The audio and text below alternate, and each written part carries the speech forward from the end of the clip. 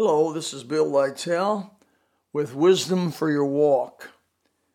Years ago, my secretary got a hold of me and I'm in my office. She said, there's a lady out here that says she must see you now if possible. And I was busy and things and thought, well, okay, send her back. And she came back and immediately she walked into my door. It struck me. Her looks. She had a little bandana on. She was obviously bald. She had no eyebrows, no hair. Her skin was pale and grayish. Her bone structure was showing. She lost a lot of weight. I had to sit and look at her a little bit, but I did remember who she was. She mentioned that she had eaten down at a restaurant a lot of our community people eat at, and that she knew who I was and wanted to come and talk to me. Well, at this stage of the game, I'm looking at her and saying, man, this girl's really sick, possibly with some cancer. But I just said, well, why are you here? And she said to me, preacher, I just got to talk to you before I die, because according to my doctor and all the people I've gone to, I'm going to die within the next couple months or so. I have been a smoker for most of my life since I was a teenager. I knew better. People told me about it. I'd seen other people get lung cancer, but I didn't think I was going to be the one to get lung cancer. And so I continued to smoke. There were times when I tried to quit smoking. I wanted to quit smoking, but I didn't. And here I am, just about 40 years old now with very, very little life left. I wanted to come in here to tell the people of your church and anybody you can, warn them not to do what I have done, not to be what I have been, not to continue to disobey God when he comes by and warns you not to do something.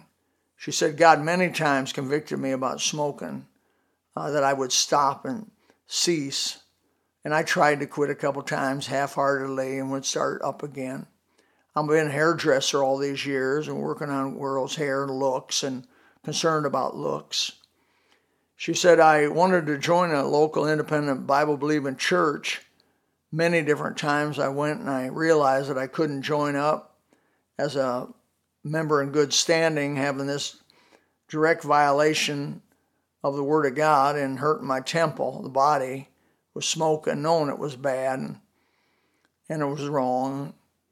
And I just wanted to teach Sunday school. I felt God wanted me to teach little boys and girls about Jesus, and I got saved early in life. I've been saved all this whole time. I knew Christ my Savior, and I tried to live for him in some direction, in some way, but I just never felt like I was close to God. I never felt like I could be close to God with this direct disobedience and willful sin in my life, because it's what it was. She said, I have blown it. I've blown it. Now I'm to the end of my life. I'm only 40-some years, for about 40 years old. I'm going to die. There's no more opportunity to join the church. There's no more opportunity to teach Sunday school. Preacher, I've ruined my life. I've wasted my life. There's no going back. She began to weep. I thought of a verse in Matthew chapter 8, verse 11 through 12, where Jesus talked to the Jews who were rejecting him as their Savior and Messiah. And he said, I say unto you that many shall come from the east and the west and shall sit down with Abraham, Isaac, and Jacob in the kingdom of heaven. Now that's talking about Gentiles. But the children of the kingdom, that's the Jews, shall be cast out into outer darkness. There shall be weeping and gnashing of teeth. That's regret. She said, preacher, warn people to obey God, to be sensitive to the Holy Spirit, to whatever it takes, do what he wants you to do so you don't have to live a life like I have and come to regret. Oh, my dear brothers, that hit me hard. Regret. Discipline is weighed in ounces, but regret's weighed in pounds. You can discipline yourself, and maybe you're going to miss some of the pleasures of sin for a season like Moses does. But do you think Moses is sorry he missed the pleasures that Egypt had to offer him? And they probably were many. Do you think if for a minute he hesitates to say, I'm so glad that I obeyed God and did his calling? You think Moses had any regret in his life? about living for God and about forsaking the world and the pleasure of the world and the pleasure of sin for a season, it says in Hebrews 11. No. And dear one, if you'll live for God, you won't have regrets either. If you'll obey the Word of God and the Holy Spirit's injunctions to you, you can be old man or an old woman, and you'll say, "Boy, it's been good to live for God." I've met a lot of sorry Christians, but I've never met any Christians sorry they live for God and were a Christian. I got right with God at 18 years old. Now I'm 69 years old. Man, oh man. And I can say I'm so happy that day that God came into my life and that I was willing to trust Him. And I was willing to live for Him, made the Bible my number one book of reading. And I put it as a goal of my life that I could learn what the Word of God had to say. Began to read it from Genesis to Revelation, the old King James Bible. And began to memorize portions of it and put it to my memory and go over it and over it and over it and hide the Word in my heart, like it says, that I might not sin against Thee. And try to make my blood flow bibline, as old C.H. Spurgeon said. That I would just almost have Bible blood. That I would have a Bible vocabulary, and I'd have a Bible thought pattern and Bible virtues and Bible habits.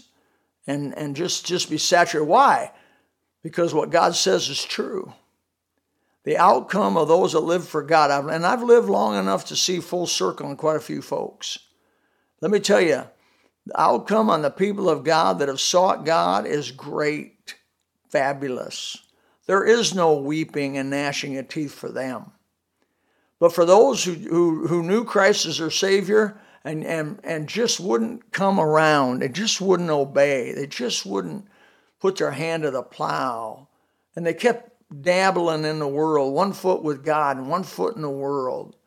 They were what the Bible calls them, people call worldly Christians. The Bible is clear not to love the world nor the things that are in the world. 1 John chapter 2, verse 15 through 17, and so many other places. It says in James, to be a friend of the world is an enemy of God. And so people, you cannot live half in the world, half with God. It's not going to work out. You're going to end up not realizing what you've lost until it's too late. I just don't want to live a life that I have to lose something before I know I had it. Or I have to lose something of value before I realize it was valuable. Do you? Do you have to live that way? I don't want to live that way. I want to trust God. When He tells me this is valuable and that's valuable, I want to mark that down and live for it. And now at 69, I have no regrets in my life. Oh, there's been times I haven't lived perfectly and times I've done stupid stuff. But overall, I'm talking about here today, the big picture. The big picture, no. I am happier as the days go by. But yet I see old people that are getting bitter and getting grumpy and getting nasty and getting regretful and getting hateful. Why? They lost what they had before they realized they had it. Do you have to know what you have before you have to lose it? Do you have to lose something to go back and say, oh boy, that was so valuable? A marriage is that way. Do you have to lose your marriage before you realize you should have been a better wife or husband?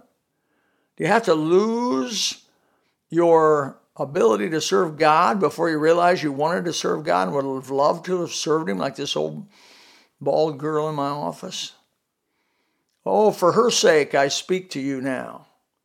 All this time, I've tried to repeat this over and over again. Know what you have before you lose it. Serve God. Cast the world off. Do the will of God. Be right with God. Have a heart humble, contrite, and broken before God. And trust me, at the end of your life, you're going to say, oh, thank the Lord, I'm not like that old Esau who lost what he had before he realized he had it. May God bless you. Wisdom for your walk. Bill Lytell.